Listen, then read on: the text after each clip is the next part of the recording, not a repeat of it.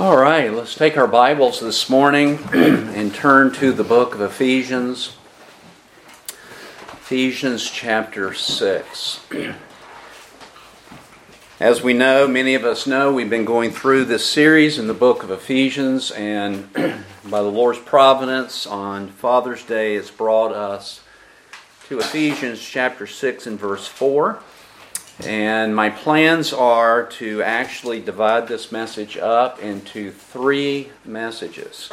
So this morning I want to look at provoke not your children to anger. Lord willing, this afternoon, the instruction of the Lord. And then next Sunday afternoon, the discipline of the Lord as we understand what we are to do as fathers within our home. Ephesians chapter 6 and verse 4. Fathers, do not provoke your children to anger, but bring them up in the discipline and instruction of the Lord. How do you read this passage? When you read this passage, fathers, or when you read this passage, saint, how do you read this passage? My guess is that most of us read it as in bring them up in the discipline, that is punitive discipline, and instruction of ourselves. In other words, when we read this passage, we gloss over the other aspects of this verse and think, well, I need to raise my children properly. I need to raise my children rightly. I need to instruct my children in what is good manners, handling themselves properly within society, being good citizens. Or as one pastor said, as his children got into teenage years, he's just glad that they didn't murder somebody. So no murderers coming out of our home. People, our children, Lord willing, going to church, being believers. But that is not actually what this passage is instructing our fathers to do. The word discipline here doesn't refer to spanking or yelling at your children or any type of thing like this. It actually refers to child training. Child training. Fathers, do not provoke your children to anger, but bring them up in the child training and instruction. This word does mean to teach, but it has a nuance in it, and that is the correction. It is instructing someone in order to correct them. So just looking at the passage in general, fathers, do not provoke, do not stir up your children to anger. But in contrast, you are to rear them, you are to raise them up in the child training and correction, not of what you think they ought to turn out to be, but of who? The Lord. You are to rear them up in the correction and child training in the same manner of which the Lord is raising you up and correcting you. Does everybody see that? This isn't some arbitrariness of mine in which I get to have my own personal standards of what goodness is or what I'm to be doing with my children. This is the discipline and instruction of the Lord. I think that many of our parents, and I would include myself in my younger years in which my children were at home, I fell short of this standard. And one of the reasons why I fell short of this standard, and this isn't laying blame anywhere, was the fact that I was ignorant. I didn't know. I'd heard a lot of sermons on how to rear children. I'd heard a lot of sermons on, giving my children devotions and things like that. But really the theology behind it and the motive of which I was to be doing it and the aim for which I was to be aiming for, I was completely ignorant of. And I suppose that in a good portion of our churches today, our fathers themselves are ignorant of this. Now, I do want to say, as we just broadly taken a look at some of the word meanings here in this passage, I do want to say that if you are here and you are a believer, my assumption would be is that you will have a very tender conscience over these messages. I know myself, as I was reviewing this and as I was typing things down and then deleting what I didn't like what I wrote down and then modifying and clarifying what I wrote down, I will just confess to you that I had to get off by myself and ask the Lord to forgive me. So I'm fully anticipating dads, moms, children, all of us, we will have some measure and some form of guiltiness which will come across our spirit. Our conscience will be bearing witness with what God said. Our conscience will be saying, that's right. And you and I have fallen short of those things. So I just want to confess that right up front, that really my aim is not to make everybody feel guilty. I've already done that to myself. But having tender consciences before the Lord will bring all of us, I think, to some measure of a guilt of conscience. Even as believers, is this not true? We fall short of the glory of God. Only God is the perfect parent. Only God is the perfect parent. Now that brings us to this question. I'm just looking at this from a very general sense. If fathers are not to provoke our children to anger, but bring them up in the nurture and instruction of the Lord, then I need to know what is the aim of my child training and my correction. Is my aim to make me happy about my children? That is not to be the aim. Is my aim with my children merely so I won't be embarrassed by their behavior?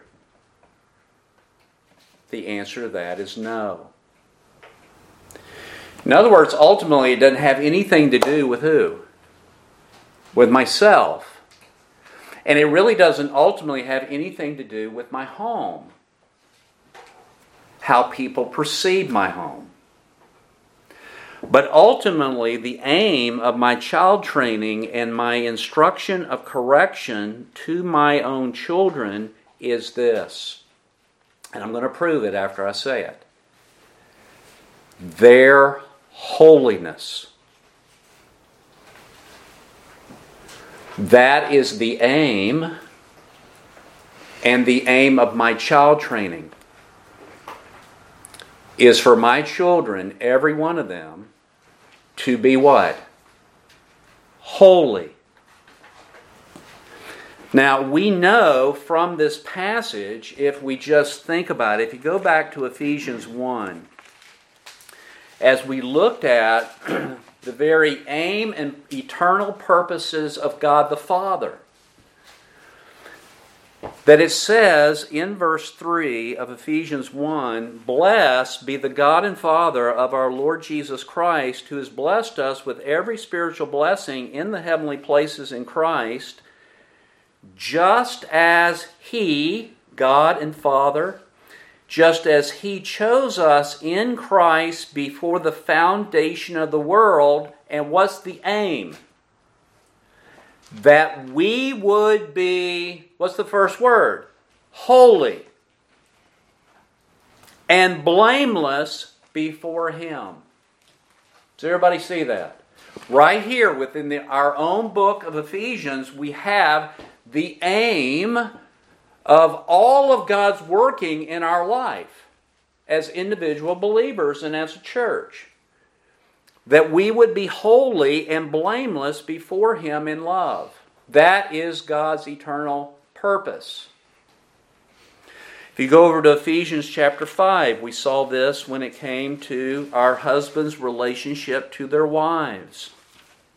Ephesians 5, verse 25. Husbands, love your wives, just as Christ also loved the church, gave Himself up for her, so that He might sanctify her, make her holy, having cleansed her by the washing of water with the word, so that this aim, verse 27, might happen, that He might present to Himself the church in all her glory, having no spot or wrinkle or any such thing, but that she would be what? Holy and blameless. Do we all see that?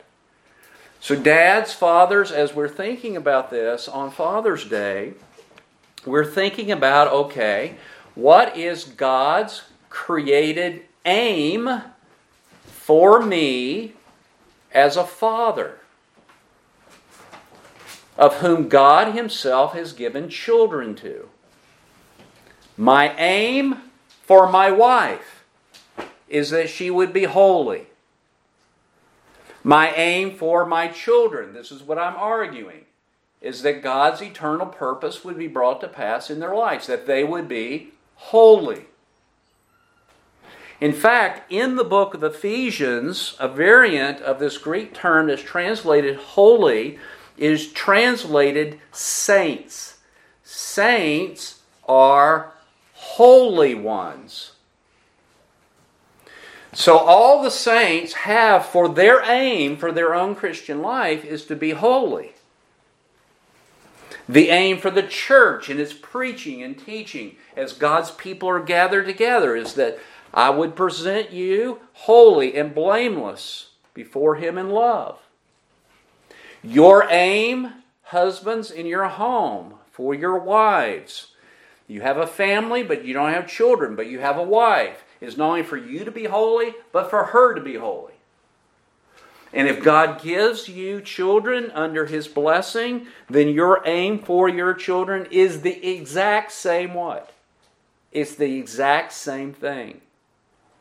This one thing is this aim that you have, that they would be holy. And being a saint, you are a holy one. And he mentions the word saint or holy one 9 times in this book of only 6 chapters. Now that aim is the aim of Ephesians 6 verse 4.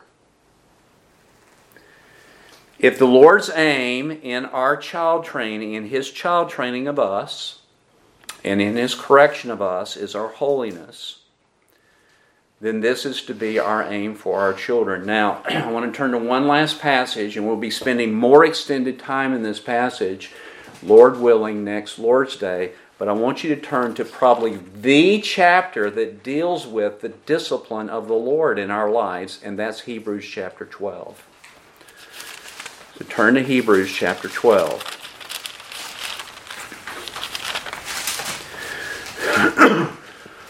And I'm just going to go through here and read it. Every time I get to the word discipline, I want you to think child training. I don't want you to think taking them out behind the barn. That's what we think when we think of discipline, don't we? I want you to think raising your children up. Child training. Hebrews 12. We have a situation where the Hebrews, believers, had every possession that they owned confiscated by the government. Would you call that a severe providence? And they were under persecution. They were under reproach by lost people. And he says to them, verse 3, consider him, that is Jesus, who has endured such hostility by sinners against himself, so that you will not grow weary and lose heart. You have not yet resisted to the point of shedding blood in your striving against sin. And you have forgotten. How often do we forget this? And you have forgotten the exhortation which is addressed to you as who? Sons. Now he's going to quote from the book of Proverbs. Proverbs is a father, Solomon, instructing his sons, his children. But the Lord uses this passage in reference to his raising up of us as children. Verse 5, you have forgotten the exhortation which is addressed to you as sons. My son, do not regard lightly the child training of the Lord, nor faint when you are reproved or corrected, instructed by him. Here's the reason. For those whom the Lord loves, he child trains, and he scourges every son whom he receives. So who's our model? If I'm going to raise my children child training as to the Lord, and I'm going to correct them in righteousness as to the Lord, here I see how the Lord does it. Verse 7. It is for discipline, it is for child training that you endure. God deals with you as with sons. For what son is there whom his father does not discipline? But if you are without child training, of which all have become partakers. So how many of God's children partake of this child training program? All. If you are without discipline, of which we all have become partakers, then you are illegitimate children and not sons. Furthermore, Hebrews 12 verse 9, we've had earthly fathers to child train us, and we respected them. Shall we not much rather be submissive, subject to the Father of spirits and live? Now note verse 10. For they, that is our earthly fathers, child train us for a short time as seemed best to who? Them. That's what I'm trying to correct. That we are not just raising our families according to what seems best for us. For they disciplined us for a short time as seemed best to them. But he, that is God, child trains us for our good. What is the good? So that we may share his holiness. Does everybody see my point? My point is God's eternal purpose for every individual believer is to be holy and blameless before him in love. Every pastor has this same heartbeat. Every husband is to have this same heartbeat. Every father is to have this same heartbeat. And it is true, every one of our children ought to have the same ambition. To be holy before the Lord. Now, I think, personally, that is missing. As someone has said, if you don't know what you're aiming for, you're very likely to hit it. In other words, you're just arbitrarily coming up with your own goal. He, God, disciplines us for our good. What is the good? That we would be holy. Now let's keep reading. Verse 11, Hebrews 12. All discipline, all child training for the moment seems not to be joyful but sorrowful. And folks, let me just ask you, do you like being corrected? Just shake your head this way. No. When I was a child, I didn't like being corrected. I don't like being corrected naturally as a father or a husband or a pastor. We have a sinful nature that hates correction. And it isn't going to change. So when we're corrected and you don't take it in a proper attitude, thinking to yourself, this correction is good for me. How many of us think that? And that the aim of this correction is so that I can bring forth the fruit of the Spirit, that I might be made holy. We're liable to get bitter about that. And this is exactly what the passage is exhorting us.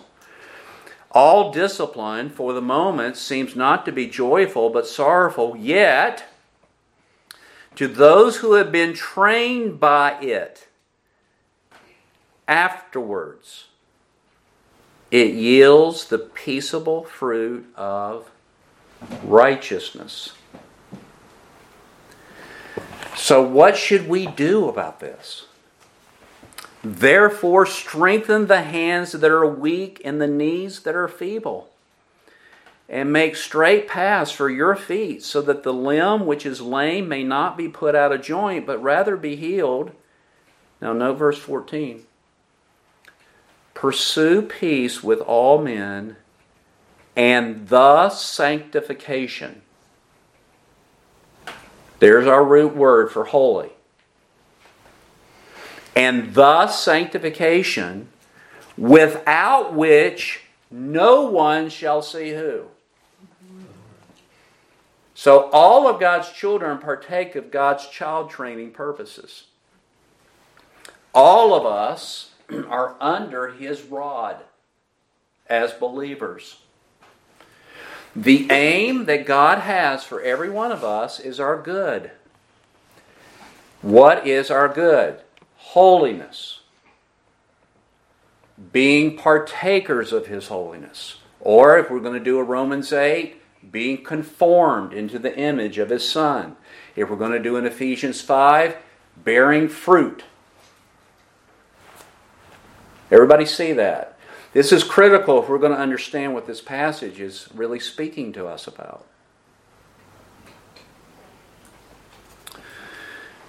If we're not partakers of this child training, then we are illegitimate regardless of what our mouths are professing.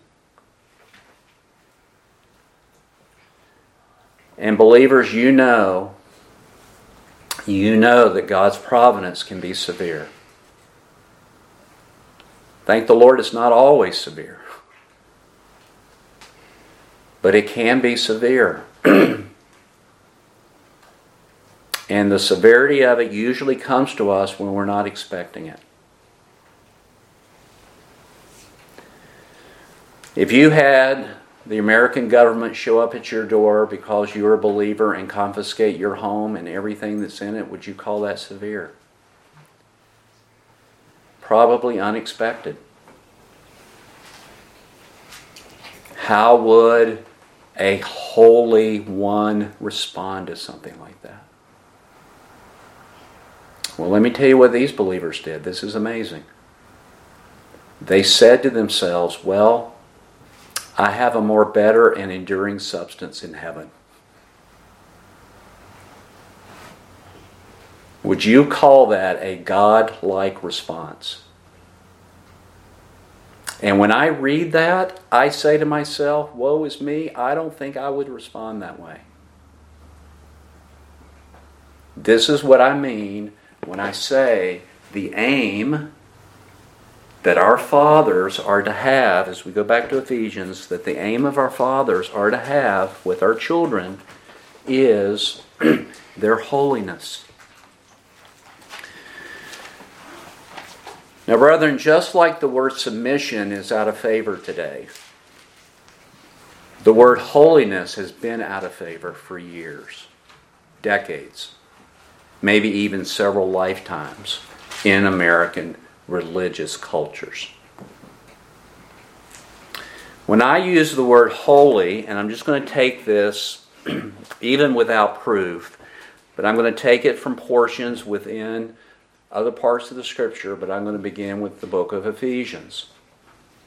If I was to define what does it mean to be holy, it means to be separated from your former manner of life to walk in newness of life.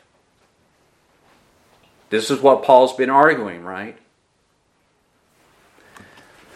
If I was to use the book of 1 John, what do I mean when I say holiness? I mean that you love not the world, nor the things that are in the world. That there's nothing inside of us that's saying, I want that in the world.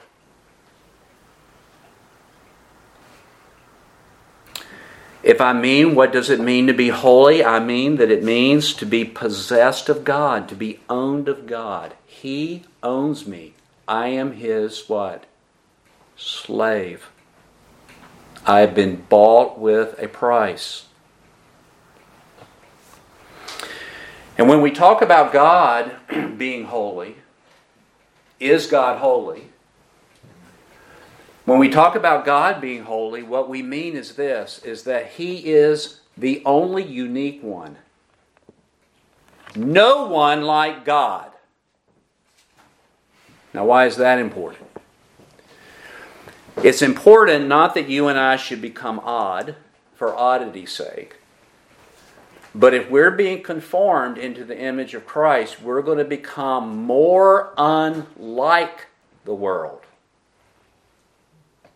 Unique. Not more friendly with the world. Not me taking my Bible and trying to see how much of the world's delicacies I can enjoy as a believer. That will not be my aim. My aim is to be holy unto Him. Now that is the aim of our child training of our children, dads. And I think we all can agree that there's not one dad who has done this perfectly.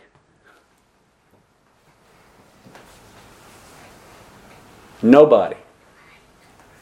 Not myself and not you.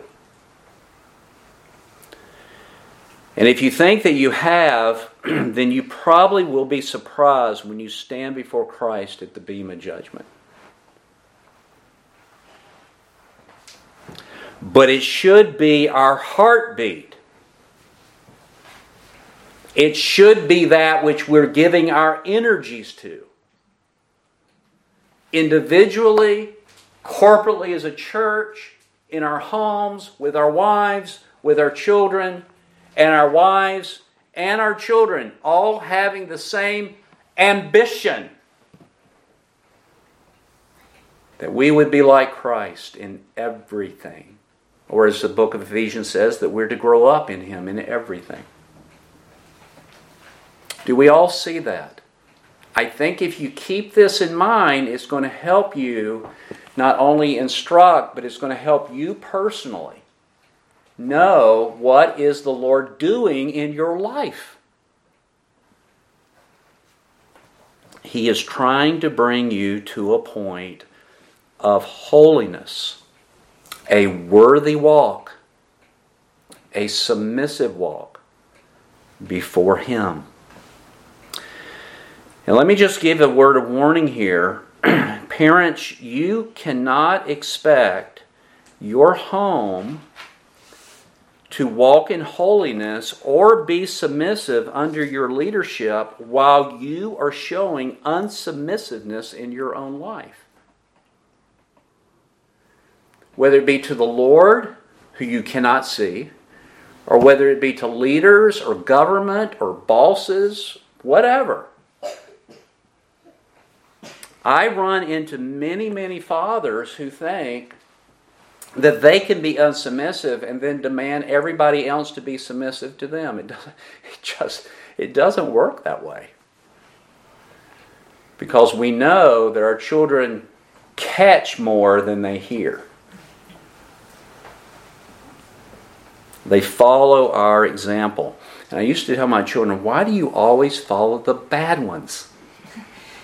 Why don't you ever follow the good ones? Well, we know the answer to that, right? It's much easier to follow the bad ones than to have Christ work in your life for the good, for holiness. Now, brethren, every father is to be growing up in their responses to people within their homes. That means, dads, that you haven't arrived. You will always be under the Lord's child training attention. Just as with His wife, He loves His home in sanctification and in union with it. Fathers, this is your primary oversight. To rear up your children in the discipline and instruction of the Lord. It's not your wives. Do we all hear that? I was raised in a home that did not know the Lord. In my home, growing up, my dad believed, and parts of this is correct, that it's his responsibility to bring home the bacon. To go out and make a living. Bring money into the house. And it was my mother's responsibility to rear the children.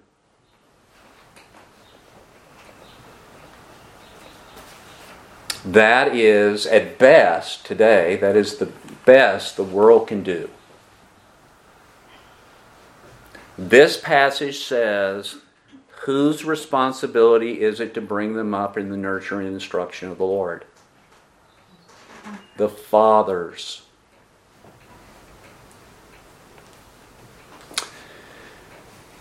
Now this morning, I want to look, before I look at provoking, not provoking your children to anger, I want to look at the attitude our fathers are to have.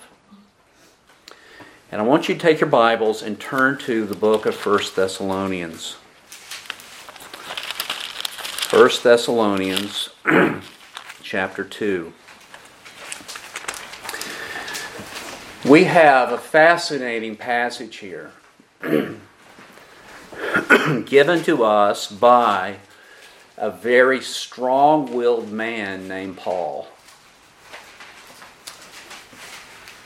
And in 1 Thessalonians chapter 2, Paul is addressing this church, this newly formed church.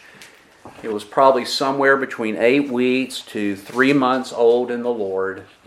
They were under severe persecution. And Paul gives to us the attitude. 1 Thessalonians chapter 2, and I'm going to begin reading in verse 5.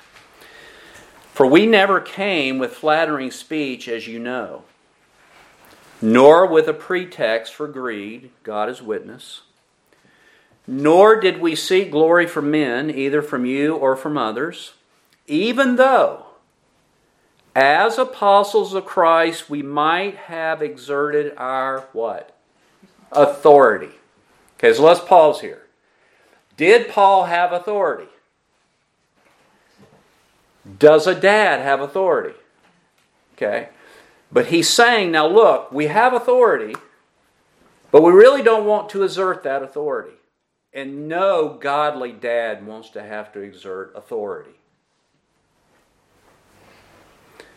But what attitude did he have? Verse 7.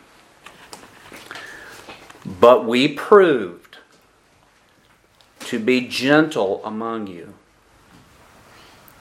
as a nursing mother tenderly cares for her own children, having so fond an affection for you, we were well pleased to impart to you not only the gospel of God, but also our own lives, because you had become very dear to us. Does everybody see that?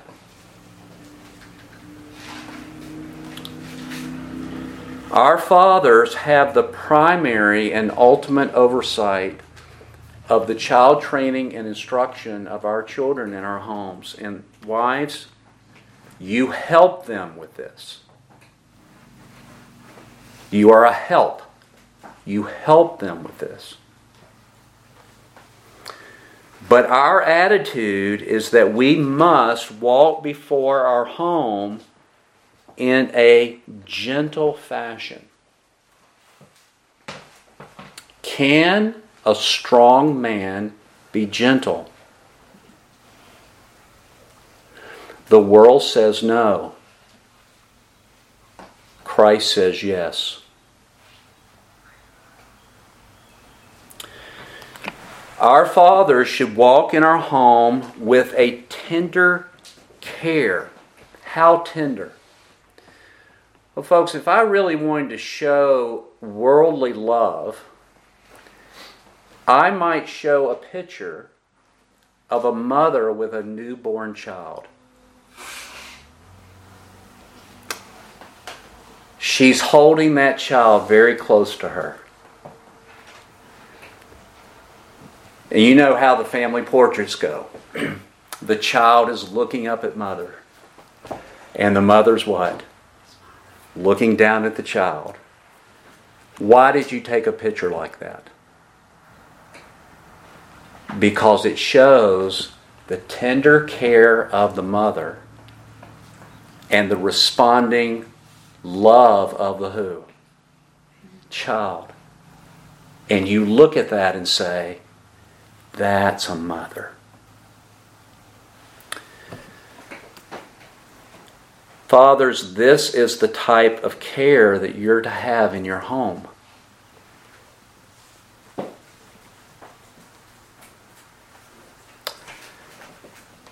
You are to give in your home a sacrificial love. You're to have the same type of fond affection as a nursing mother would have with her own baby.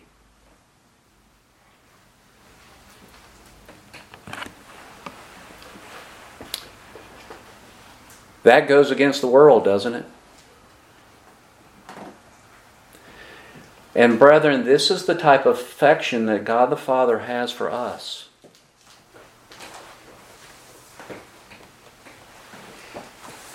And what that means is that your children in your home, dads, must know that you love them sacrificially. They must know beyond a shadow of a doubt, whether they follow the Lord or not, they must know without a shadow of a doubt that you are living your life for the Lord. That the greatest thing you want for your family is for them to be holy, to be saved, to walk in sanctification, to be growing in the grace and knowledge of our Lord. They must know this. Even if they disagree with it, they must know it. And this is exactly what Paul himself says. Look at verse 9. For you recall, brethren, our labor and hardship, working night and day. Was Paul busy? Was he tender? Sometimes men will tell me, well, I'm too busy. I don't have the time. Paul's busy. He's working night and day. But he's doing it because of his love for Christ and God's children.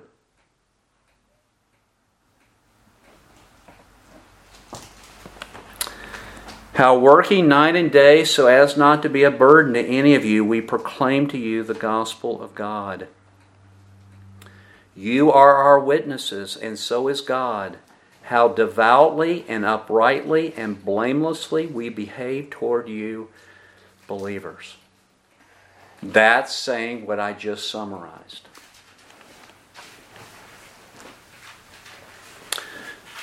So, dads, we need to be gentle. We need to have tenderness in our nurturing of our homes. Isn't that what you expect of a pastor? Yes or no? You would expect a pastor to show tender care?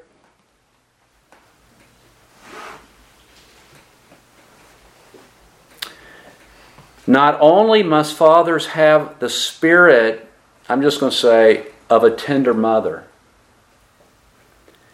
they must also be a dad. And you'll notice here in verse 10, he says, "You're witnesses, and so is God, how devoutly and uprightly and blamelessly we behave toward you believers, just as you know how we were exhorting and encouraging and imploring each one of you as a what? As a father would his own children, so that you would walk in a manner worthy of the God who calls you unto his kingdom and glory." There's the aim, holiness.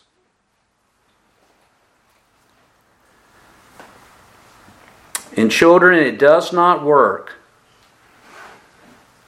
for you to justify your own unholiness by telling your parents, well, you're not being gentle with me. There are times where a father must be firm. He must come alongside of you and exhort you. When you come alongside somebody, you just don't walk beside them. You put your arm around them and they walk where you're what? Where you're walking. And encouraging. That just doesn't mean that everything you say is all happy. It means you're motivating them to walk in this way. And imploring. You're commanding them to do this. No options, like we read in our scripture reading. Abraham, God said he knew he would command his family. Did he not? Now, let me ask you this. What do you think about Isaac? Did he turn out perfect? You think Isaac turned out perfect? No.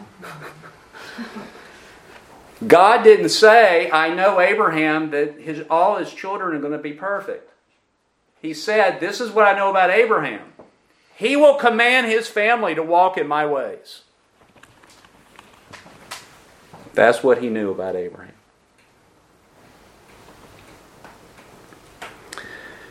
And dads, not only must your children know that you're living your life for the Lord, that you love them sacrificially for the aim of their personal holiness, but your children must know that your life is credible in their eyes.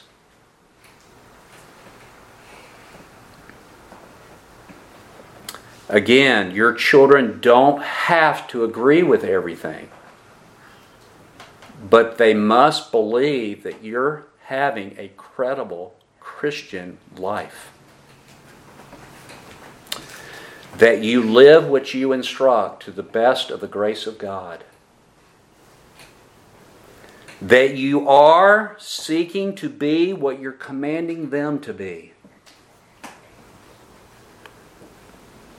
I've given this illustration before, but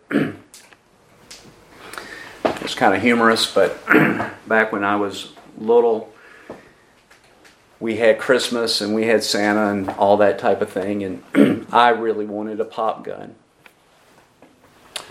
A little gun goes bang, bang, not like the ones today. They look real and all this type of thing. This is, you pull the trigger, it goes pop, okay? And I woke up in the middle of the night, and the rule was you couldn't come out of your room, but I just had to go see if I had a pop gun under the tree. I got down on all fours because I knew if my mother heard me, it would be death. Not literally. I must have taken 10 minutes to open my door. I crept one little thing at a time to see if I could hear my mother rise up. I went all the way into the living room. Guess what was under the tree? And I got all excited. I took the gun out of there, and I decided that I was going to go and surprise my parents. Now, this is in the middle of the night. It just shows you that just like all of us, children aren't always normal. I went from fear of death to no fear at all, just with a pop gun. I took that gun, literally, I'm not making this up, I'm not exaggerating. I crept back down the hall. I crept into my parents' room. I got all the way over to my mother's side of the bed. So there's my mother, there's my dad, and they're out of it. My heart was beating, and I decided, here we go. I took that gun, and I jumped up.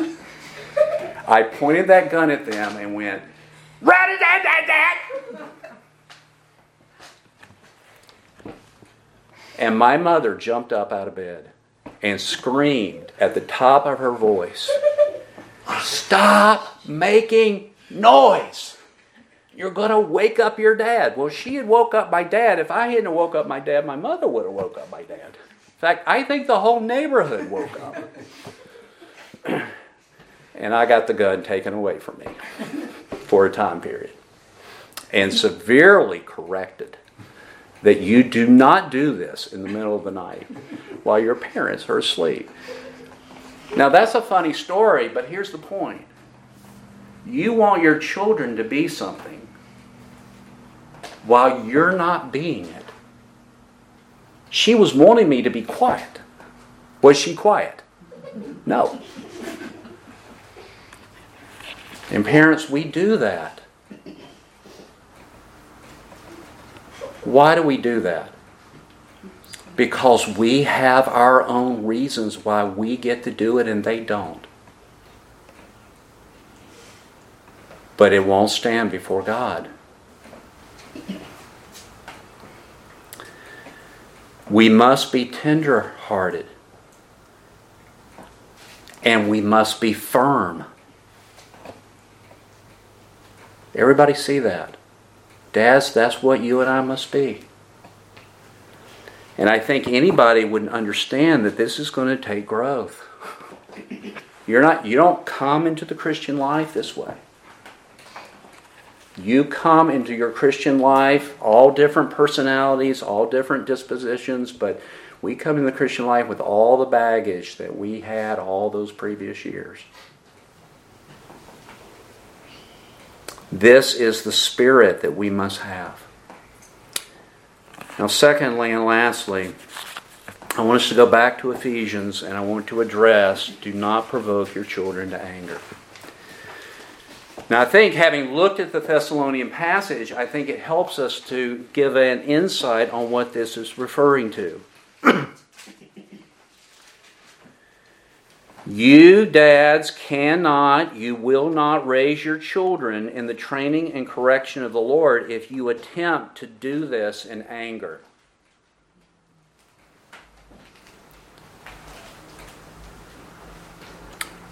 You cannot use unrighteous anger to stir up holiness.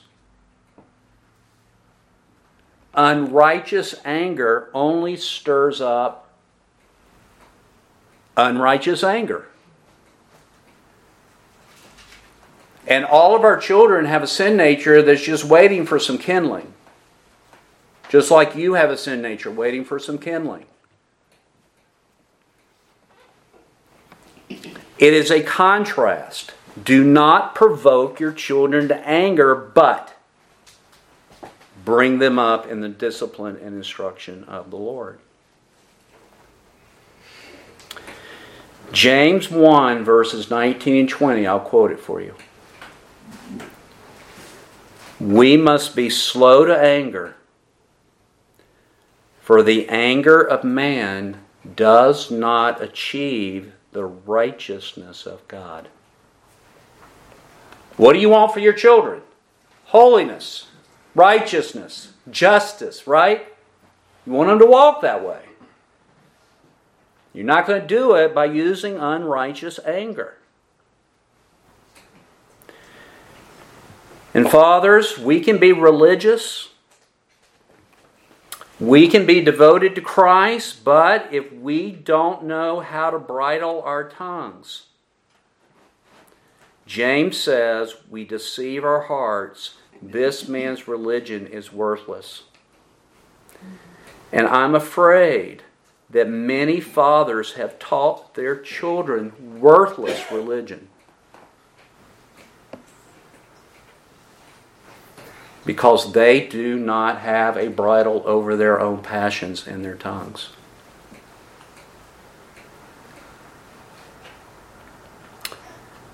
Yesterday, my wife and I were doing a cycling event down on the Eastern Shore. And coming back, we stopped in at a Chick-fil-A. And as I'm prone to do, I was just kind of watching and looking around. And I saw a lady come, and she grabbed one of the young men that were bussing the tables and asked if he could clean off the table and pointed out some things. And she went and sat down. She got her food. She was sitting there. A little while later, another lady came in. This lady was facing me. I was looking this way. She was looking at me. And she sat down, and I suppose it was her husband, very feeble. He was not disabled in the sense of needing a wheelchair, but he definitely was very shaky, very unsure on his feet. He looked like that he had had a severe experience in the medical world with his health. He was a little simplistic. I suppose he hadn't always been that way, but due to perhaps medicines or whatever. He looked very aged, maybe aged beyond his years, but I was sitting there watching him. And he got over to the table, and he was about to sit down, and his wife just railed on him. I mean, railed on him. And he had no idea what she was upset about. And finally she just said, "It's on the counter, it's on the counter." And so he just kind of walked over there and walked over to the counter. He'd forgotten the little green marker. You know, Chick-fil-A has these markers that they have to bring out your meal. They have it. So he comes back with the marker, and he just sits the marker on the table, sits down,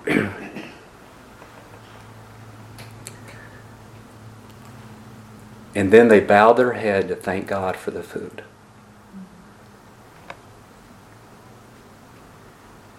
And I was so thankful for that.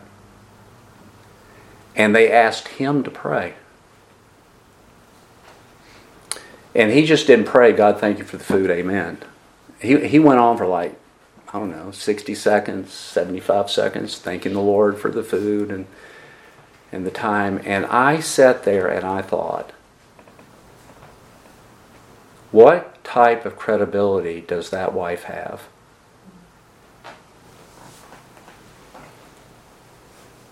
That if she got up and said to me, "I'd like to give you a gospel tract,"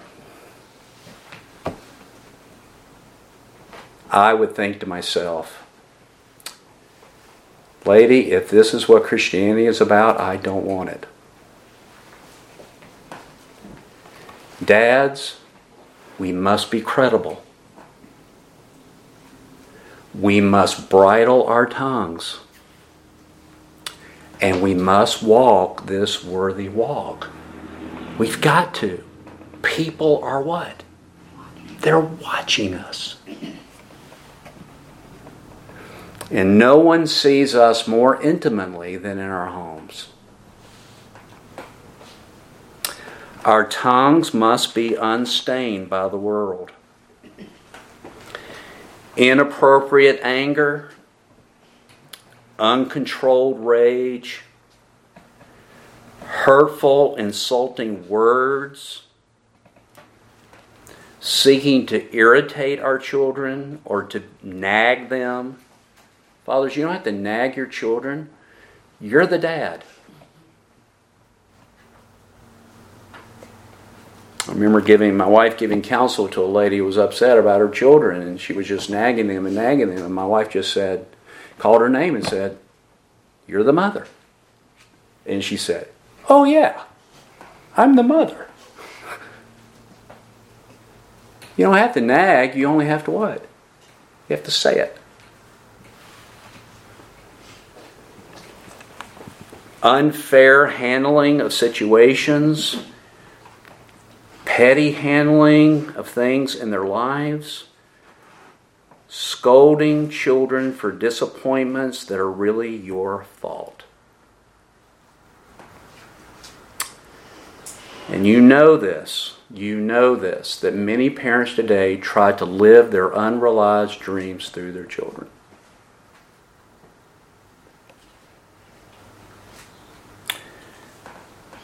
Now, there's no father sinless in this. And there's no mother sinless in this.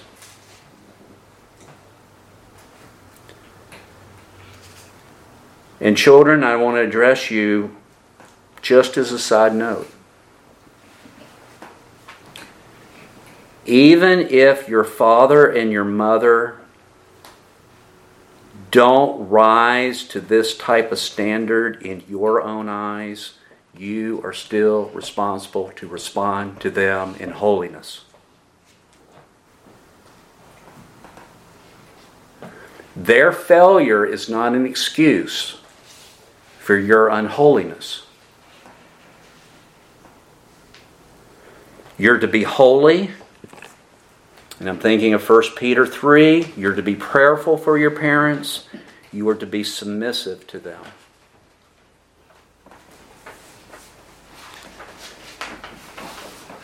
Now I want to turn to conclude to 1 Samuel chapter 20.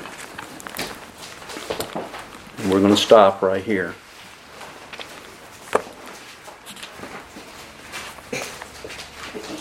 I got this illustration from a man very familiar to us, that is Dr. Tim Berry. He wrote a little book. I don't know if the book's published, but I had a little PDF of it called The Spirit-Filled Family. And he gave this particular Old Testament illustration as an example of provoking children to wrath, to anger. And in 1 Samuel chapter 20, in verse 24, you might recall that Saul was jealous over who? David. And David knew that Saul was out to kill him. But Jonathan, who was Saul's son, had recognized the Lord's promises and covenant with David. And Jonathan loved David. And David loved Jonathan. And Saul knew about this. And so they had a feast. David didn't show up at the table. It says in 1 Samuel 20, verse 26, "Nevertheless, Saul did not speak anything that day, for he thought, it is an accident. David's not clean. Surely David's not clean." Verse 27, "It came about the next day, the second day of the new moon, that David's place was empty. So Saul said to Jonathan his son, 'Why has the son of Jesse not come to the meal either yesterday or today?'" Now note, Saul didn't use his name. That gives you a first hint that Saul's what? He's upset. Verse 28. Jonathan then answered Saul, David earnestly asked leave of me to go to Bethlehem. For he said, please let me go, since our family has a sacrifice in the city, and my brother has commanded me to attend. And now, if I found favor in your sight, please let me get away, that I may see my brothers. For this reason he's not come to the king's table. Then Saul's anger burned against who? Jonathan. It's his own what? It's his own son. And this is unrighteous anger. There is a righteous anger, but this is unrighteous. And he said to him, look at what he said, verse 30.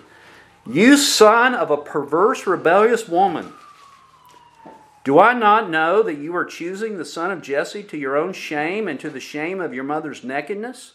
For as long as the son of Jesse lives on the earth, neither you nor your kingdom will be established. Therefore now send and bring him to me, for he must surely die. Jonathan answered Saul his father and said, why should he be put to death? What has he done? Then Saul hurled his spear at him to strike him down. So Jonathan knew that his father had decided to put David to death. Then Jonathan arose from the table, how?